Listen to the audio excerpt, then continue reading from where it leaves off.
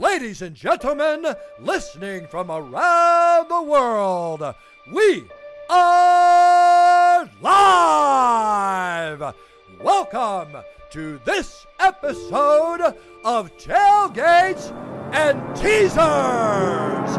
And now, the moment you've all been waiting for. Introducing your host, Drew Guerner! It's time!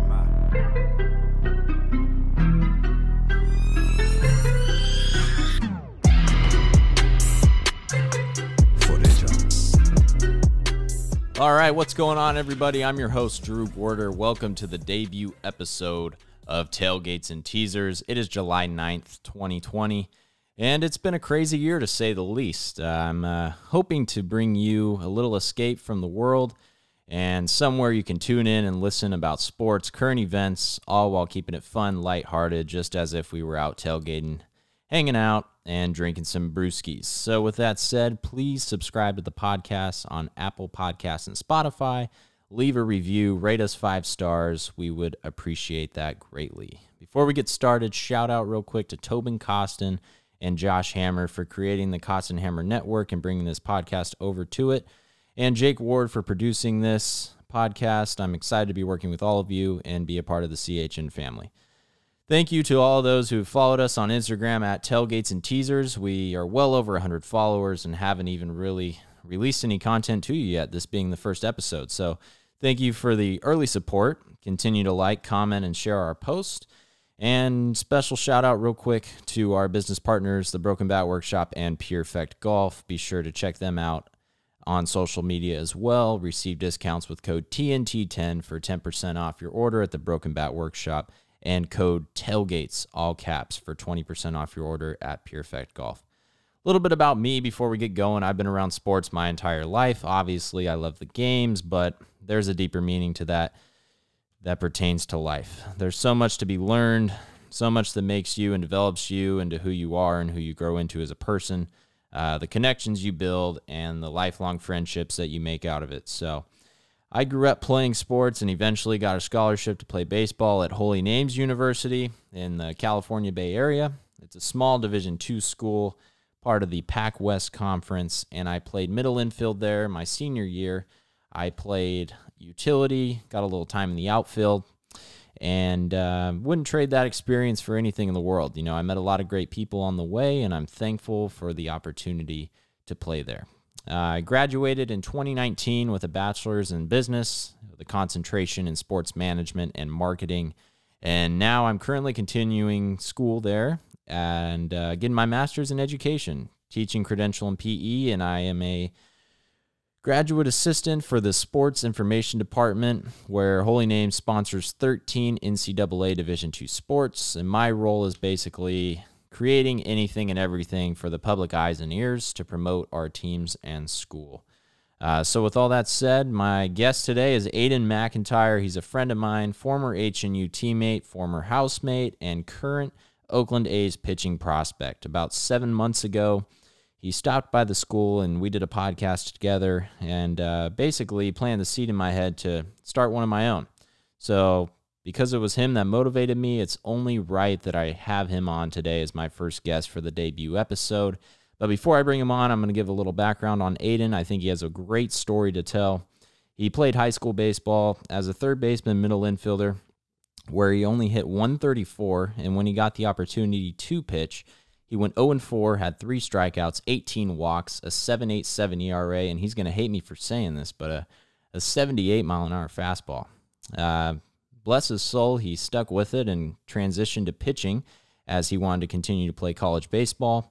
He went to 3 junior colleges, the first one being Yavapai Junior College in Arizona, where he got cut in the fall, and then his freshman year, he went to another JC in Colorado called Otero, and then transferred his sophomore year to San Diego City, where he had a good enough year to get a scholarship to keep playing baseball in the Pac West Conference. That is a Division II conference, and he went to Holy Names University And in 2018, he was drafted in the 22nd round, the 653rd pick of the draft by none other than the Oakland A's. So with that said, episode 1 starts now.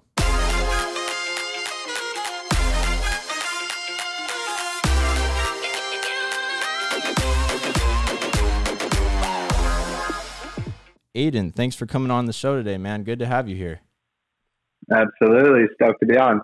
Sorry, I was kind of roasting you there in the intro. I didn't mean to do that, but I feel like everyone needs to know that, everyone's got to start somewhere, right? Yeah, hopefully some people can start in better spots too. That'd be good. Yeah. But I don't take any of it personal now. So are you in San Diego or Arizona right now? I know you're originally from Arizona, but are you apartment shopping in San Diego? What are you doing right now in the off season for minor leagues? So yes, I'm from Arizona, live in Tempe. I've been out there since spring training. So January, I was up in Washington at Driveline. Been in Arizona for a few months. And then, my plan since last off season was to move to San Diego in the off season. Cause it's just my favorite spot to be. Huge fan of the beach, kind of like the lifestyle. Definitely. And again, can't really beat it. I love Arizona too, but escaping some of the 100-degree heat isn't the worst thing in the world. So right. I'm out here for a few days, just figuring a few things out, and then should be out here, living here by the end of the month. So nice. Yeah, if I was to live in one spot in SoCal, it'd definitely be San Diego for sure. Absolutely. San Diego's awesome, man. It's hard to beat, for sure. Yeah. Yeah, Aiden, before we get going here today, there was a foundation that you mentioned to me earlier that you wanted to bring onto the show. You want to elaborate on that? Yeah, absolutely. So one of the things that I wanted to do was if I can kind of bring awareness to a foundation or a cause that someone's working hard on and just bring any awareness to it, I thought that would be a good idea. So what I want to bring on today is the foundation called MISS. And so I'll give you guys the donation link and kind of a rundown of what that is. One more time, what is it called? MISS, M-I-S-S. MISS. Okay. So it was founded by Jada Elcock, who is the sister of good friends of mine and amazing family. So Jada Elcock, Jasmine Graham, Amani Weber-Schultz, and Carly Jackson. And so MISS, M-I-S-S, stands for Minorities in Shark Sciences. So it's a program to increase diversity in marine biology. MISS aims to help women of color break down social and financial barriers to make their way into the shark science field. Donations will go towards funding travel of program participants who will go to Miami Field School to gain experience in snorkeling and shark tagging. So I wanted to bring that on. I think that what she's doing and the amount of money they've already raised has been awesome. And so if we can put that on and people would like to donate, that would be hugely appreciated. So yeah, thanks for bringing that on. I'll be sure to put the link and attach it to the podcast, maybe throw it in the Instagram bio as well. So awesome. Thanks. Absolutely. Very cool. So you heard all those insulting stats there that I threw at you at the beginning, but let's talk about, your positive. As you got older, you just continued to get better and better and develop more and more as a player and off the field as well. Let's fast forward to your junior and senior year in college. Your first 2 years, as I said, you went to a couple JCs and then ended up moving around, bouncing around, and then you were able to stay in California, which was your ultimate goal, right? To keep playing college ball.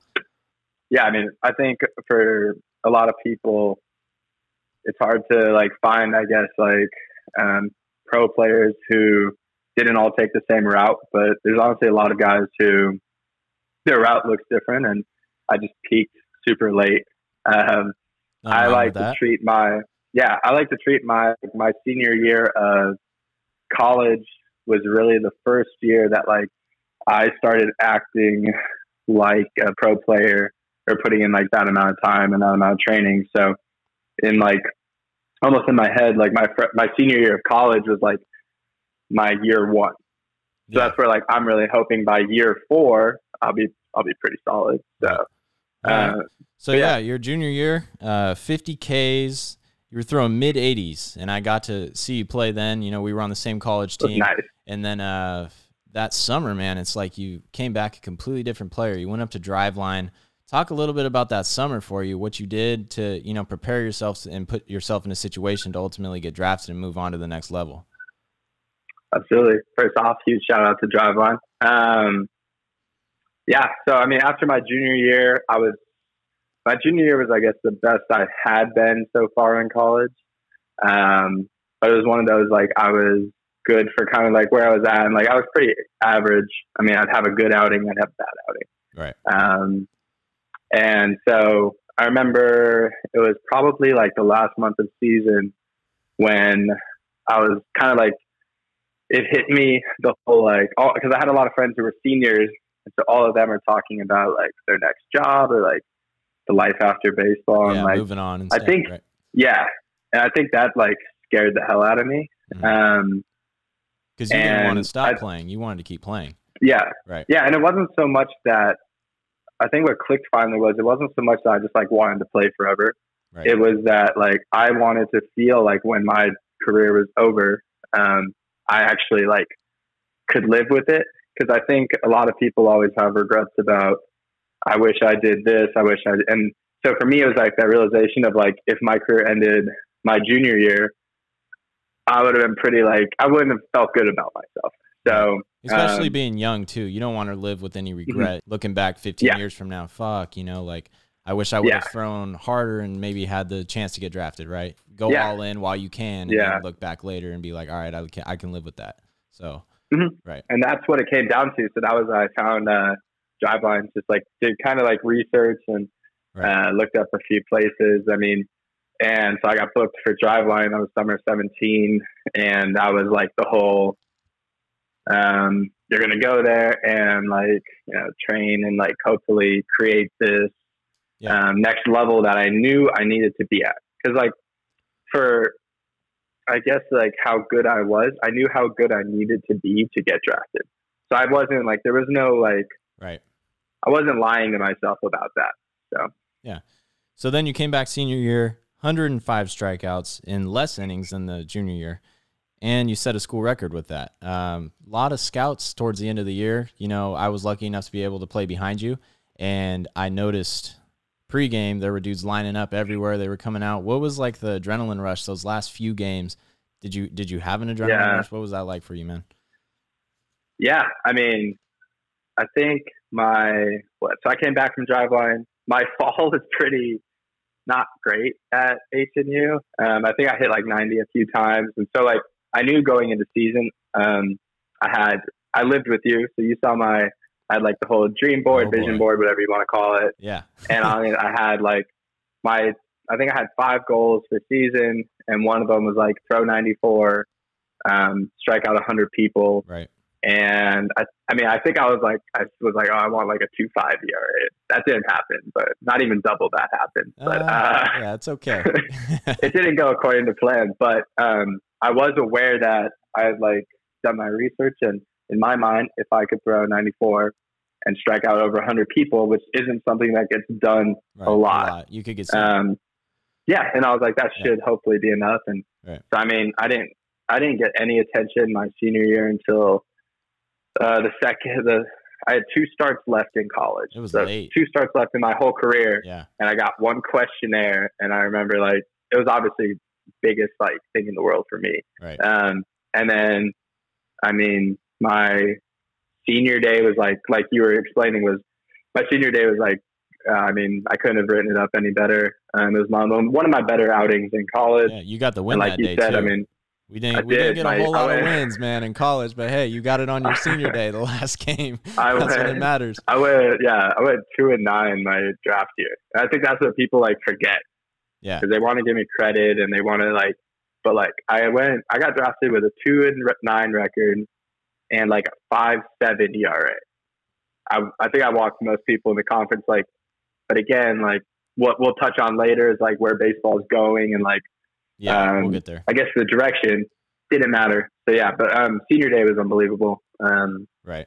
I mean, I had gotten 1 questionnaire and then like senior day, there was like 20 scouts. And I mean, like you said, adrenaline. And I mean, I remember knowing in like the first inning that like today was going to be the day that either I was going to get drafted or not, literally based on just that day. Right. And I mean, I love it. I know a lot of people like, because I mean, I thought that in the first inning, I thought it in the bullpen. And then I remember going to the mound and like throwing. It was the first time I've ever seen like radar guns go up. And Right. I remember just like, I love that. Right. Like that like kind of like pressure too. Cause like, obviously if I did poorly, like that was my ticket. And so in my mind, it was like, well, you know, you've trained your whole life for this. Like, you can't do poorly. So a couple of weeks later or a month later, draft comes around, draft day. Day 1 goes by, nothing. Day 2 goes by, nothing. Last day of the draft, you haven't been picked yet. And then 22nd round, 653, the local team, my favorite team in the entire MLB, the Oakland A's, call you, text you. What was that day like for you? I mean, I knew going into the draft, the third day was my only shot. Right. Yeah. I mean, I knew I wasn't a top 10 rounder. That was the whole, people asked me if I was confident that someone was going to take me because I had enough like feedback that like, hey, I mean, we're going to snag you later in the round. I actually thought 22nd round was earlier than I expected. Really? Okay. Yeah. I mean, I would have taken 40th round. So I was in it for the long haul, but, yeah, I mean, I had a few teams message me that like text me that day. And then I think it was the 20th round because I had a few teams text me and it was like the 20th round. And it was the whole like confirmation of, are you going to sign? Which I mean, like, yeah, I was going to sign for, I want to keep playing. Yeah. So, but I think I got texted in like the 21st round. And then the coolest thing was I still have like that memory of, because I'm sitting there with my whole family. And we're watching it on the TV, and your phones are a little faster if you don't know this. So TV's if anyone listening to this if anyone's listening to this, if you're waiting on a draft call, phones are going to be faster. So I saw, do not disturb. I think I looked at it and I saw it on my phone. Right. And I kind of like put it down and like my sister saw it. And I mean, like 2 seconds later was when they announced it. So, gotcha. yeah, I mean, honestly, probably to this date, like one of my favorite like moments. As I think you talk to anyone who gets like drafted, like that's that moment's pretty unreal. Life, you know, you're continuing to play the game that you love and everything. Yeah, absolutely. And yeah, it's like, and that's the moment that you get to enjoy it. Right. And then obviously, like you got to go right back to work. Then reality just to like have again. it. Yeah. One of my favorite lines that I was told on the day I was drafted was through one of my old summer ball coaches, Howard Karsh. And the line was, he's congratulating me. And I forget what he said. He was, and he's like, I hope you know that now that you're drafted, like you'll never be the best player on your team ever again. I remember like that, like definitely hit me. And I was like, good job, but it's not over yet. Yeah, basically. It's the truth. So yeah, but I thought that was. So you go to rookie year. You have a pretty good rookie year. You get all the way up to AAA. I know that was to fill a hole, right? There were a lot of people being called up, and there were some injuries. But still, your rookie late year movement to get that opportunity to, you know, be noticed and climb your way all the way from rookie ball to AAA. That's pretty awesome. And then you had 4 scoreless innings to go on top of it. Talk about that game. You're in Nashville, all these people. And you go out on the mound for the first time at that high of a level. You're like, what the? Rookie year was kind of up and down. I think early on my rookie year was very, I was very like questioning because the whole, like it came from a D2, you know, kind of didn't start out very well, but really got it going fast. Right. And as soon as, I mean, it was like maybe a few weeks, and I was like, it like hit me was the whole, I got to do this my way. So that like, again, the whole, like, so I can live with what I did. Right. Yeah. I mean, I threw pretty well in the AZL. Again, I'm like 22, 23 years old in the AZL, or 22. And the AZL's average age is like 19. So you're just facing like children. But yeah. So then, and end of the year, A's are making a playoff push, and there was a ton of movement, and we're told like, there's all like the rumors about like guys are going to be moved around. And like, I mean, in my mind, I'm like old enough to understand that like you don't go from rookie ball anywhere up. Right. Especially year one, right? Yeah. Well, we hadn't thrown many innings, and there were spots that needed filling. Yeah. So we were able to, it was like a group of five of us. And yeah, I mean, the outing was, pretty nerve wracking. Like the whole experience was super, nerve wracking and something I'd never experienced. I mean, I bet, man. You know it. Like we barely played in front of fans. Right. I think, how many fans would you say was the biggest crowd we played in front of at HNU? I don't know, dude. Probably like 60 to 80 people. Yeah, and like maybe on the road, like day, yeah, like I think on the road maybe you get like 200. Oh yeah, so, on the road probably a couple hundred for sure, but at our place, not a whole lot. Yeah. And so that was all I remember. Like, and the coolest thing about it was everyone involved was great. Right. I mean, everyone made us feel extremely welcome. They were really grateful for us to be there. So certain guys didn't have to throw anymore. But again, I mean, it's just such a different situation. Like I wasn't used to it. The AZL isn't quite like other like levels and stuff. It's kind of still, right. You're very much like kind of like being taken care of and being told what to do. So it's definitely different. Like right away, pitching coach comes up to me and he's like, you're first out of the pen today. So, I mean, I think in a way I'm like, that's how I'm kind of like, I'm built for that, like just like going with it. And so I'm pretty good at, I think the less time I have to think sometimes the better. Yeah. I think you're really good at adjusting to situations. Mm-hmm. Yeah. And so, I mean, I like from the time I showed up to the ballpark to the time I like was going to be pitching was like 4 hours. Right. So I didn't like have a lot of time to like, I guess like overthink it or do anything like that. Probably did you a favor. Yeah, I wasn't too mad about it, but I mean, like we're barely getting uniforms. Like it's the last series of the year. And again, now that like I've been to an affiliate for a full year, like the end of the year is rough. Like everyone wants to go home. Like you're trying to kind of get out of there. Yeah. You've been around these dudes for like the last 150 plus days. Pretty exhausting. Right. But yeah. So I mean I was supposed to pitch in like the 4th inning or something, and pretty much there was a long top half of the inning. So like our team put up a bunch of runs, and they're like, "You got to go get hot now."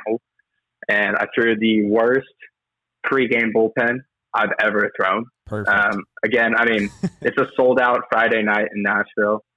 I've never seen fans like this. Right. And so, I mean, people are watching me like, oh crap, this guy's going in. Yeah. I remember actually getting heckled. So the bullpen is facing home plate. Okay. So that's why I'm like trying not to get yipped up and overthrow every pitch. And so I'm just like, kind of like, like robbing it. And they're like, hey, like, you got to get going. So I'm like, all right, like kind of tried, but like not really. And, right. In my mind, I was just like, all right, as soon as like I get out there, there's going to be enough adrenaline to take over and I'm good. Right. And like but my bullpen was brutal. And I just remember getting like chirped by one guy. He's like, are you even warming up? Right. Like, what is that? And I'm like, here we go. So I went in the second inning. And I remember running out to the mound, and that was when I feel like all the like kind of like shit that I went through, right? Like to get there, like all like I think it's like from For the Love of the Game, the movie, how it's like that the quiet, right? Like you can just like hear it, and so like I didn't hear anything. Clear the I was mechanism. Like running in, yes sir. Yeah, clear it. So I'm running in, can't hear a thing, and the only thing I told myself is like once you get to the mound, it's 60 feet 6 inches, and that's like where I'm most comfortable. Right. So that was, and that's like the whole flashing back to, I remember going to like A's games with you my senior year, Giants games, and always like sitting in the crowd, knowing that if I had to pitch right now, that I could do that. Right. Which is kind of crazy to think about because like I've never pitched in front of more than a few hundred people, but yeah, I mean, the game was. That's what I'm going back to when I said like the adjustment period that you have, right? Yeah. Like you're really good at adjusting to situations, and I think that's why you thrive when you're put in those kind of situations, right? So yeah. And again, I mean, that game couldn't have gone any better. And I remember talking, like, I actually visited you guys really briefly after, and like, yeah, I mean, the game just went like perfectly. I threw really well, and I mean, pitching. I think the one thing I noticed is like pitching with that defense, and I mean, I was pitching to Bruce Maxwell, who's a big league catcher. Yeah. I mean, just making me look way better than I am. And like the defense was great. So I think that made it really easy to feel comfortable. Gotcha. So yeah, I ended up snaking a win. And so I left the year with a AAA W, which is pretty unheard of. And I mean, it was unbelievable. So I think after the game, and I kind of got called in and I was talking with the coaches, Rich Rod and Reardon, and the question, I think one of them asked me, like, what was the most people I'd ever like played in front of? I was like, because they were like, tonight was sold out. It was like 11,000 or something. And I was like, I mean, most people I've ever played in front of is like 200. So about 11,000 more people than I've ever thrown in front of. Right. Yeah, it was, I mean, couldn't have really asked for a better first year. Absolutely. So then the next year, which is year 2 of pro ball for you in the minor league system, you go to low A over in Beloit, Wisconsin, home of the Snappers, where you had 27 total appearances, and 22 of those 27 appearances were starts. And then that year, you go crazy. So you already have the AAA, 4 scoreless innings and a win on your resume, and then you have the Midwest League and Oakland A's minor organization leader for strikeouts that year. 150 Ks, you lead all those pitchers in the league and the organization in 112 and 2/3 innings. So how did you react to that? Like, what did other people react to that as? I think it was mixed. I think obviously a lot of people were happy for me. I think at the same time, it wasn't fully like the full circle year I was hoping for. Along with leading in strikeouts, I also led in walks. And again, I mean, you got to be good at something, and I was good at both. So, yeah, it was definitely a learning experience that first year. And I think as much as you prep for it, you really can't be ready for that first like full season. But what I was most proud of was that I was healthy all year. Right. I didn't miss an outing. Wouldn't say I like ended the year like physically feeling very well. Okay. But yeah, definitely added some weight. Season got a little long, but I was happy that I was able to kind of do show what I did best and prove that like what I did in college, my senior year, and what I did my AZL year weren't like flukes. And again, I mean, I know for a fact that like what helps in baseball for pitchers right now is strikeouts. So like my goal going in was like, I'm going to strike out. That's my mentality, is I'm going to strike out as many people as possible. And I mean, maybe there's flaws in that, but like it worked to get me there. And I mean, I'm refining it a little bit now, but yeah, I mean, I had a great first half. My like month after the All-Star break was brutal. Mm-hmm. I don't think you could find a worse like pitcher. I don't think you could find a worse like month for a pitcher in baseball. Right. I remember that. I would follow you. And I was like, oh man, he got torched tonight. But hey, yeah, it was like you finished the year good, so it's okay. Yeah, finished really well. Did end up leading the Midwest League. I think I finished top 10 in all of the minor leagues in strikeouts on the year. I mean, there were some ridiculous numbers though. Like, yeah, I was like top 10, but like there were some guys who like were way above me. So. Still to lead the entire organization in strikeouts, that's pretty. That's saying something. Definitely. Yeah, I'm proud of it. Yeah. Yeah, I mean, I was really proud of it. I think that I was like, I just know that I think all late round guys kind of have a chip on their shoulder to some extent, and I don't particularly like to have a chip on my shoulder because I think sometimes it weighs you down. Because I think I am just as good as everyone else there. And so I think that for me, it was just proving myself. And that's, I mean, until the day like the jersey's off my back, that's going to be my mentality is like, I need to prove myself just a little bit more. Gotcha. Okay. So then this past year, when did you start working for Driveline exactly? Because now you're an online trainer for Driveline. I know that you really love what they do and what they preach up there. Talk a little bit about what your role is. I know there's crazy 2020, a lot going on with the coronavirus and everything right now, especially for minor leaguers. But you also partnered with Watch Momentum, Trevor Bauer's company. So you're kind of got to do some work with them. Yeah. So you're growing a lot like, on social media and stuff like that. But what is the main message you have for like people that join Driveline when you're training them and through Watch Momentum? What is your role basically? I think what I realized was after last year, because last year was like, it was hard on me. It was a long year. And I think at the end of it, I was kind of, wasn't like almost like the biggest fan of the game. I was kind of frustrated with some of it. And I think that what I wanted, my goal was this year, starting in kind of like January, was I want to leave the game better than I found it.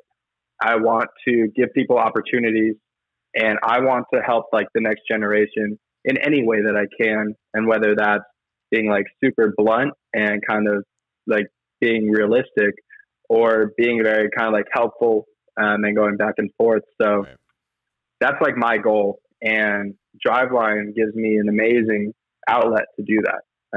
So I think I started working for them in October last year. Okay. And I mean, I love them as a company and the people involved. I mean, they created me. Like and again, like I did the work and stuff, but like they gave me that option. Right. And they gave me kind of like, I guess, rebranded how I thought about the game. So to get a chance to like work with them is pretty cool. Yeah. Cause I mean, I still see myself as like, I mean, just like 2 years ago, I was really nobody, and they kind of changed some of that. So now they got that brand new facility up there too. I don't know if you've seen it. I think you have. Sweet. Man, that is I haven't gone there yet though. That is tight. They got squat racks, all these hitting cages, mounds everywhere. It's massive. Sweet. That's what I was saying. I was like, it looks like a Costco. Oh, that thing is massive. I can't wait to see it though. I'm gonna be up there at some point this off season. Gotta check it out. Coronavirus this year, minor leaguers, not really letting you guys play. I mean, they canceled the season for you. They got 60 games for the pros. But what was your reaction like being in the A's organization? You know, John Fisher came out and said that he's not going to pay you guys. I think the only organization to do that. And then a couple weeks later, he comes back and says, all right, I'll pay you guys. But that 2 week span, I remember talking to you and you were like, what am I going to do, man? Am I going to DoorDash? Am I going to Uber? Like, what the hell am I going to do? So talk about that for a little bit. Yeah. Obviously, everything going on with COVID has, I mean, just huge like implications for everyone, and like has been very negatively affected a lot of people. So first off, I'm super grateful that me and like the people I'm with are healthy and that I'm in the situation I was in. But from a baseball perspective, I mean, I remember sitting in like my locker and like we were kind of like everyone, I think, really was underplaying how big it was. And I remember, so like I wasn't even at the facility, and one of our clubby called me and he goes, like, you got to come in and get your stuff, because like everyone was out that day. So went in, got it all. And I mean, at that point, guys thought that it was like, oh, they're just going to put us in a hotel and like we'll be back in a few days. And I mean, I think I feel like I adapted really quickly to like, this might be a lot longer and a lot worse than we think. So I think from a baseball perspective, I mean, I think we left like maybe March like 15th, something like that. I don't know. And I remember leaving, and like, I mean, 4 days later, I started training. Shout out Dean Jackson and X2 Baseball for giving me a place to train and giving, like, I remember Dean was like, because I was kind of like, I think that this is gonna like take out our season, and so I realized that in March. Right. And what I decided right then was that I wanted to act like season was canceled, and I wanted to see how like good I could get during however long it was going to be, and kind of pretty much just continue as if it was off season. So I did a lot of throwing before, but I was like, I can start a strength program. I can get in way better shape. And I mean, I needed something to do. I needed to work. And so, I mean, I think like it was less than a week and I was into a full strength program. I had fully shifted my focus. Like in my mind, there was no season for us in March. And I think that helped me because it gave me clarity pretty early on that like your year is going to look much different than you thought it was. And you got to start now. Right. So what are you working on right now? Exactly. I mean, obviously you're working out and throwing every day. Is there a specific pitch that you're trying to develop more? Are you just trying to gain velo on your fastball? What exactly are you working on right now?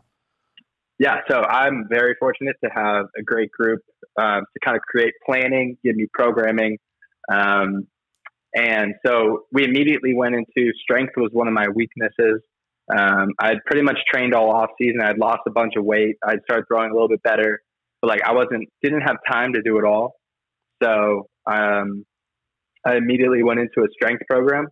And I mean, from March until now, like every lift, I've gained 20 plus pounds. I mean, physically, I'm in way better shape than I was, which again, it gave me something to do. Right. Like I needed to I see progress. I needed to do something. And so, yeah, just in a strength-based program. And then this last month and a half, we shifted into mound work. So again, velo on fastball. I mean, my goal is to touch 100 next spring. What are you sitting at? And right I know. So my PR ever before, I hit 96 last spring training. So 2019. And then during season, I topped 94. Okay. I averaged 91. And so I've been consistently 93 to 96 these last 2 to 3 months. That's good. Okay. Now it's a down day. A down day is 92, 94. Gotcha. And so, I mean, my goal is to be a mid to upper nines guy, and that's what I'm going to work towards. And right. The strength is a huge part of that. So, but yeah, I mean, I'm in the best shape I've ever been in, and I still have that's why I know quarantine sucks and everyone season getting shut down, but this is the greatest opportunity that we will ever have as a baseball player. Right. You can't tell me when you're ever going to have pretty much a year straight to just train. That's unbelievable.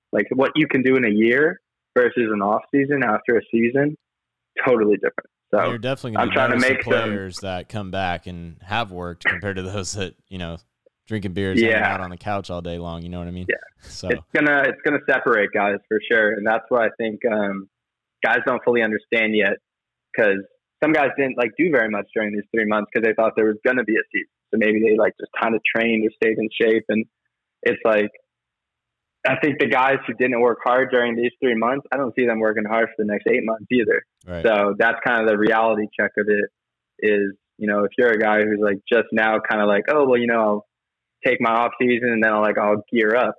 There's going to be dudes who absolutely jump you, who are just going to be leaps and bounds better. And wherever you were going into this year, that's going to change because some guys are going to make bigger strides than you. So, yeah. Hey, so how do you feel about the current image of the game of baseball right now? I mean, you got the Astros last year, right? Cheating, banging on cans, all that stuff. And then you have the virus this year, minor leagues getting completely canceled, 60 games for the pros, and then the constant butting of the heads on coming to a decision between the players and the owners. What is that like in your eyes for the game of baseball right now? Is that obviously it's a negative, right? Because the game itself is losing popularity little bit by little bit. But in your eyes, just from a player's perspective, give me your thoughts. Yeah, I think as like a huge baseball fan myself, like, I mean, I'm a nerd of the game. Growing up as like a kid, that was like my thing. That's what I was good at, was understanding the game. Like, I mean, knew a ton of history about it. And so I think it's hard to always see baseball in like such a negative light. Right. Because I still do think it's very like, a lot of people love it. And I think that the whole, like, it's losing popularity. Yeah. No, let me be clear. I love the game. I think that it's great. Yeah. I have no problem with it, besides everyone trying to like change the rules and change the Exactly. game itself. Yeah, yeah. But like everyone gets so, I think they try to focus on the people that don't love baseball so much and that don't watch the game for the full 9. Yeah. You know what I mean? Instead Well, of I think focusing on the sometimes- fans that love the game, you know? Yeah. Yeah. And that's where I think sometimes trying to shift the game to like get this very short, I guess, increase in popularity, I think will end up leaving other people not as big of a fan of the game anymore. Right. So, I mean, I think that there's like so much that baseball could do right now to improve the image and to improve the game. And I mean, a lot of it is, again, just like you talked about with momentum. Right. And that's like what momentum does. In my opinion, momentum is one of the best in the game for moving it forward. Right.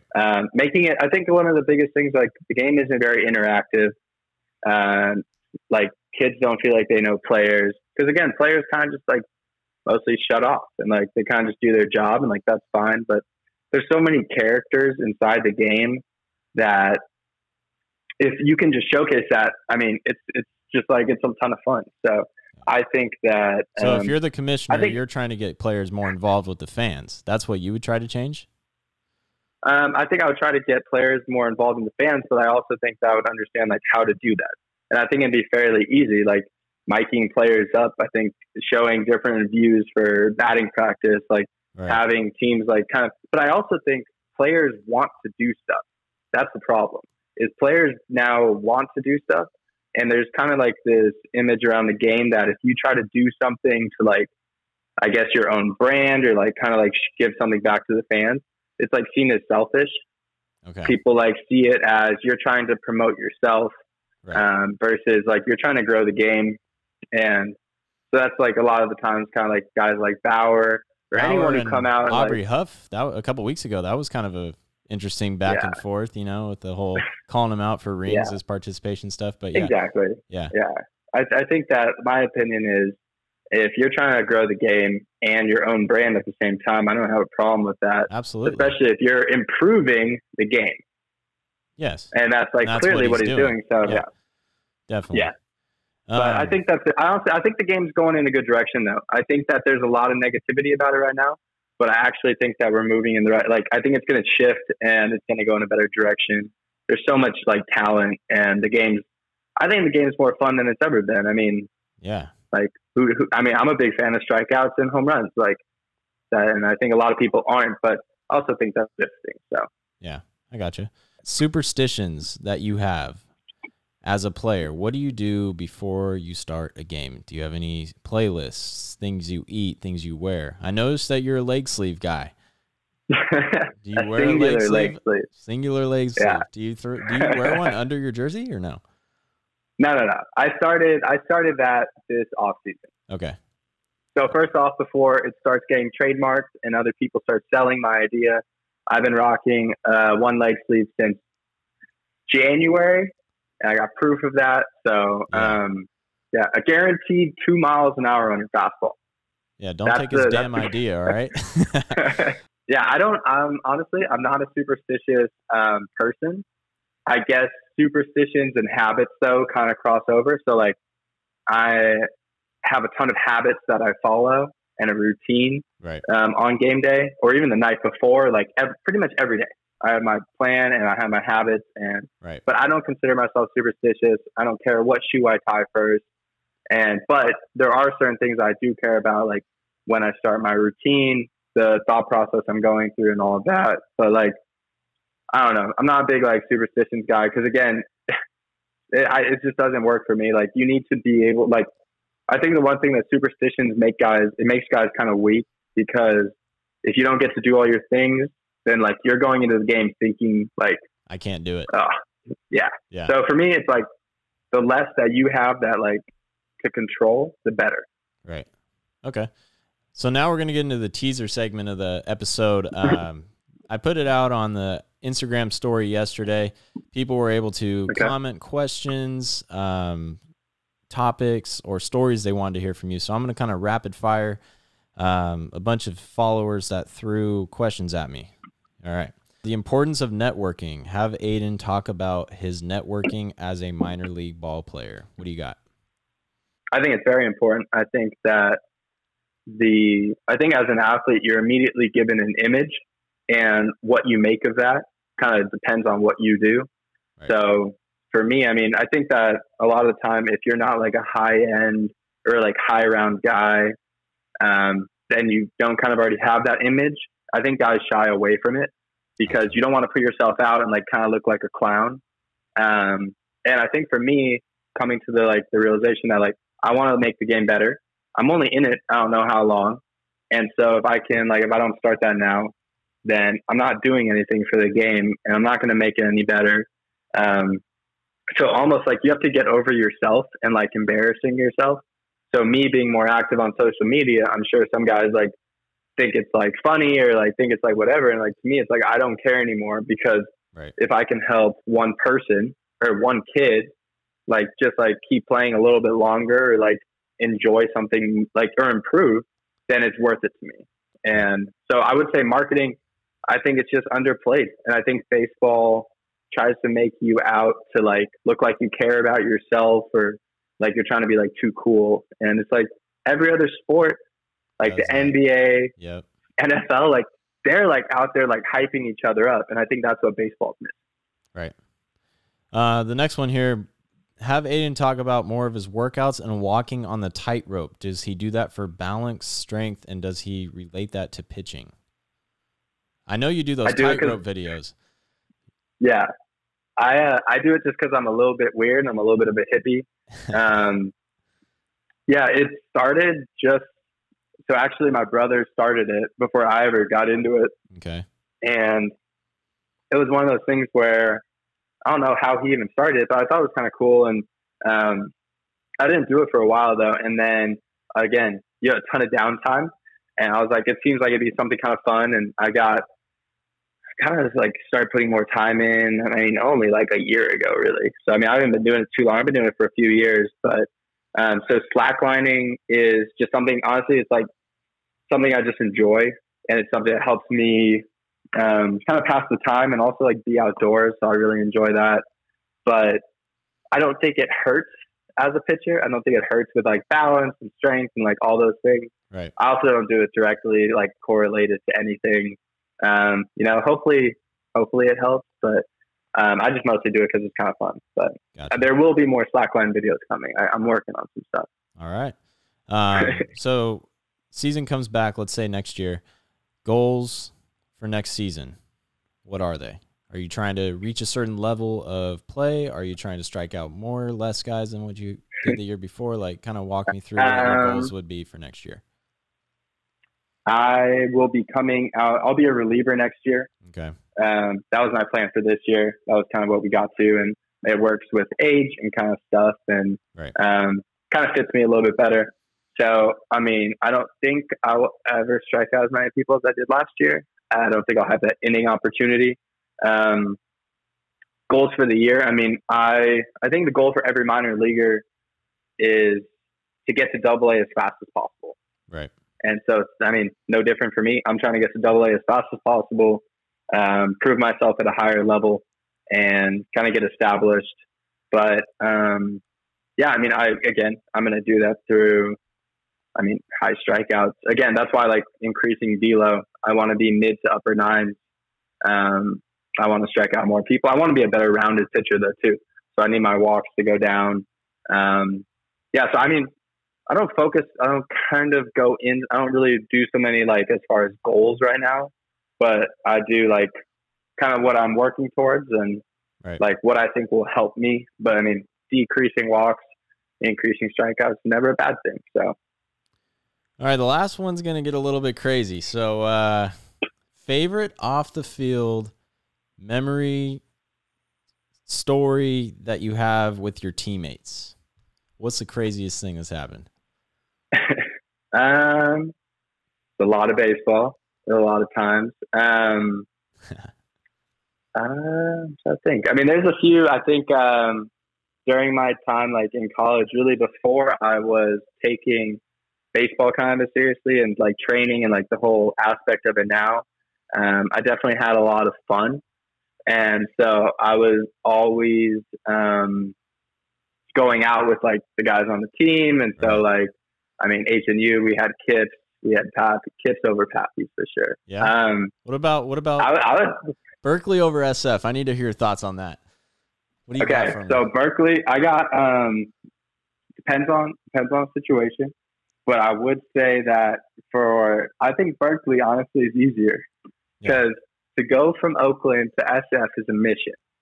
And then depending on like where the night takes you, it's a mission to get back. So I mean, I've gotten some pretty, we got some of those Uber fees on the way back when you're getting, Rush or during the surge.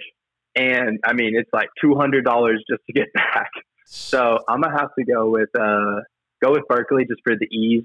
I think the best thing about being a college baseball player, and I think a lot of guys can kind of agree on this, is like the camaraderie. And there's the camaraderie on the field, in the clubhouse. We know how clubhouse is, so like in our cars in the parking lot. But also it's like going out, and it really is like if you have a good weekend, it's a ton of fun to go out with everyone. I mean, I did my share of like case races, beer Olympics, all of that. Never lost. I will put that on record. Okay. Maybe I lost in there. I don't know. Do you remember losing or winning? If I lost, I don't remember. But I mean, I had a ton of fun. I met a ton of good people. Like every school, I always think that like my journey of going to a bunch of different schools allowed me to meet a lot of different people who I now still have like relationships with. But yeah, I mean, like HNU was a blast. Like we made it fun. Absolutely. And like we had our house on Georgia Street, and like living with you as a ton. So this is something that I don't know, because since you got to ambush me with some stuff, all right, I get to ambush you a little bit. Fire back. But, what you got? I mean, I think that getting to it was 5 guys in a 3-bedroom at Georgia Street. Oh yeah, 3-bedroom, 2-bed.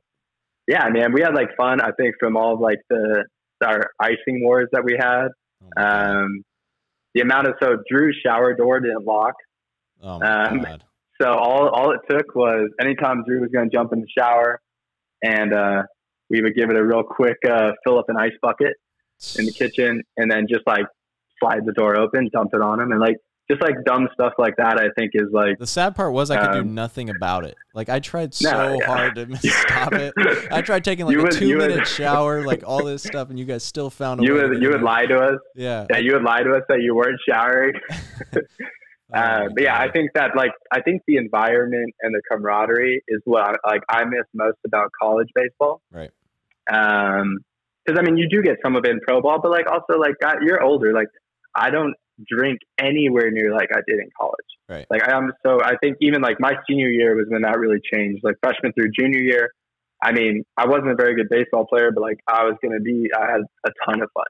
Like I was going to be the best at something. And I think that was when like senior year that shifted. I went dead sober for like 5 months. Yeah.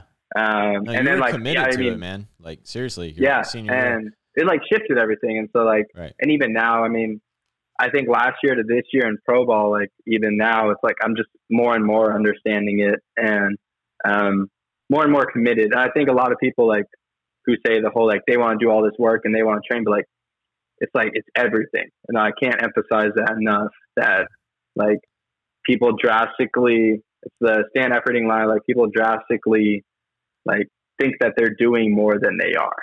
Right. So, but yeah. Georgia Street was a ton of fun though. I had a blast. We lit the place up a little bit. Oh man, that place, a lot of good memories at that place, dude. Some damage. Last week, done. Talk about real quick your senior day. We touched on it earlier, and then graduation's like 3 days later, or so that week, whatever it was. And I remember like things just coming to an end, and we were just mimosa in the mornings, and you were getting all these letters coming in, and just talk about like the shit we were doing. It was a hell of a week. Yeah. Yeah. I think it was, so I pitched on a Wednesday. Graduation was what, Saturday? Yes. Had to be Saturday, right? Yeah. So, my senior day is on Wednesday. I got 20 questionnaires between Thursday and Friday. Yeah. Yeah. And like, so I remember it was, because obviously, like senior day, our families are in town. Like they're throwing kind of like parties.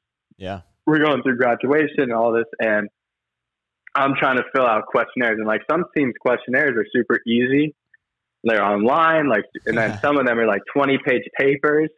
So I think it was that like I want to say it was like Friday, and we had like a big family party that night with like everyone. And I woke up at like 6 a.m.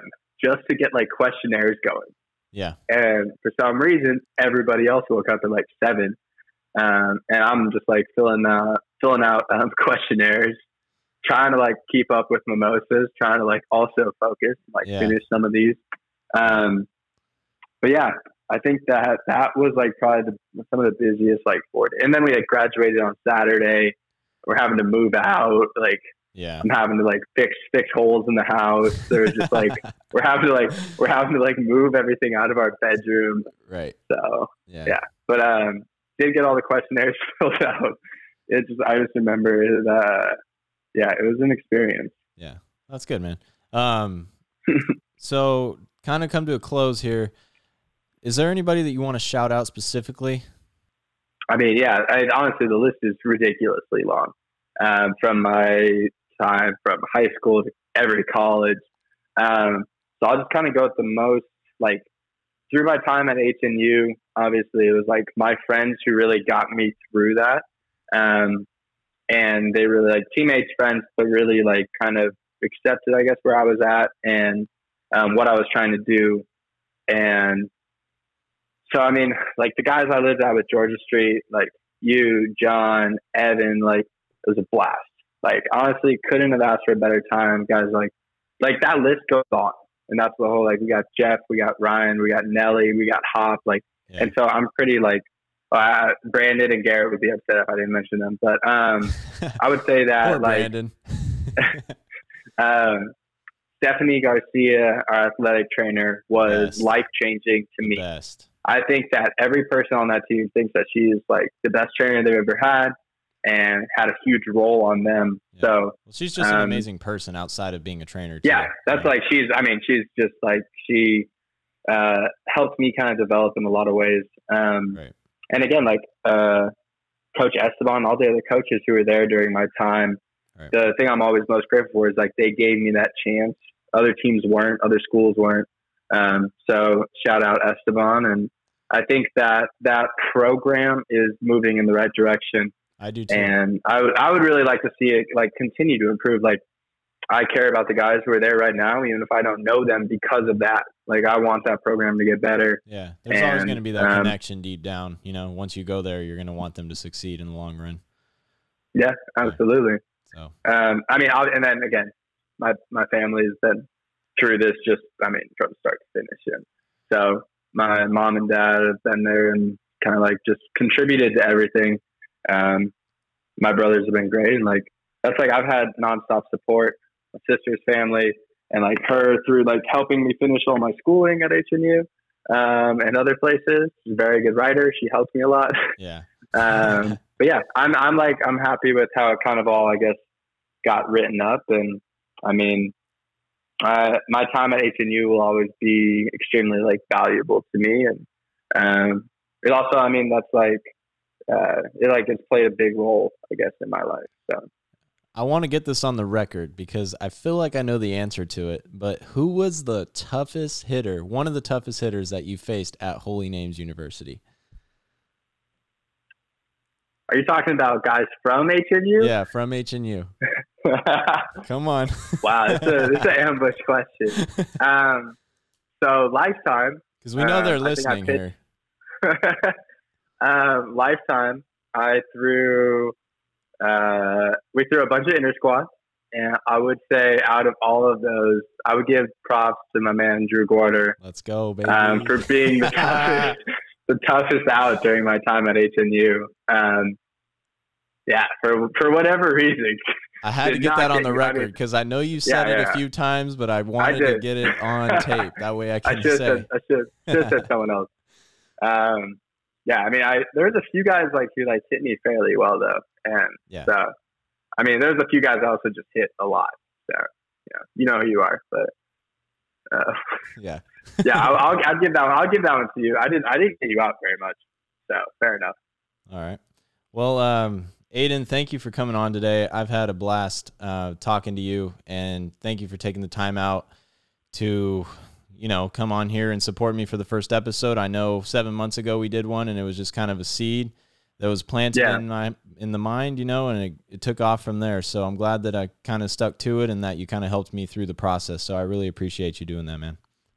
Yeah, absolutely. I think that was what I want to say kind of on air for you is I'm proud that you did follow through and I know that it was something that you were interested in and something you wanted to do and you made it happen. So not many people do that. So props. Let's go, baby. All right. Aiden, thank you for coming on and look forward to talking to you soon, man. Sounds good.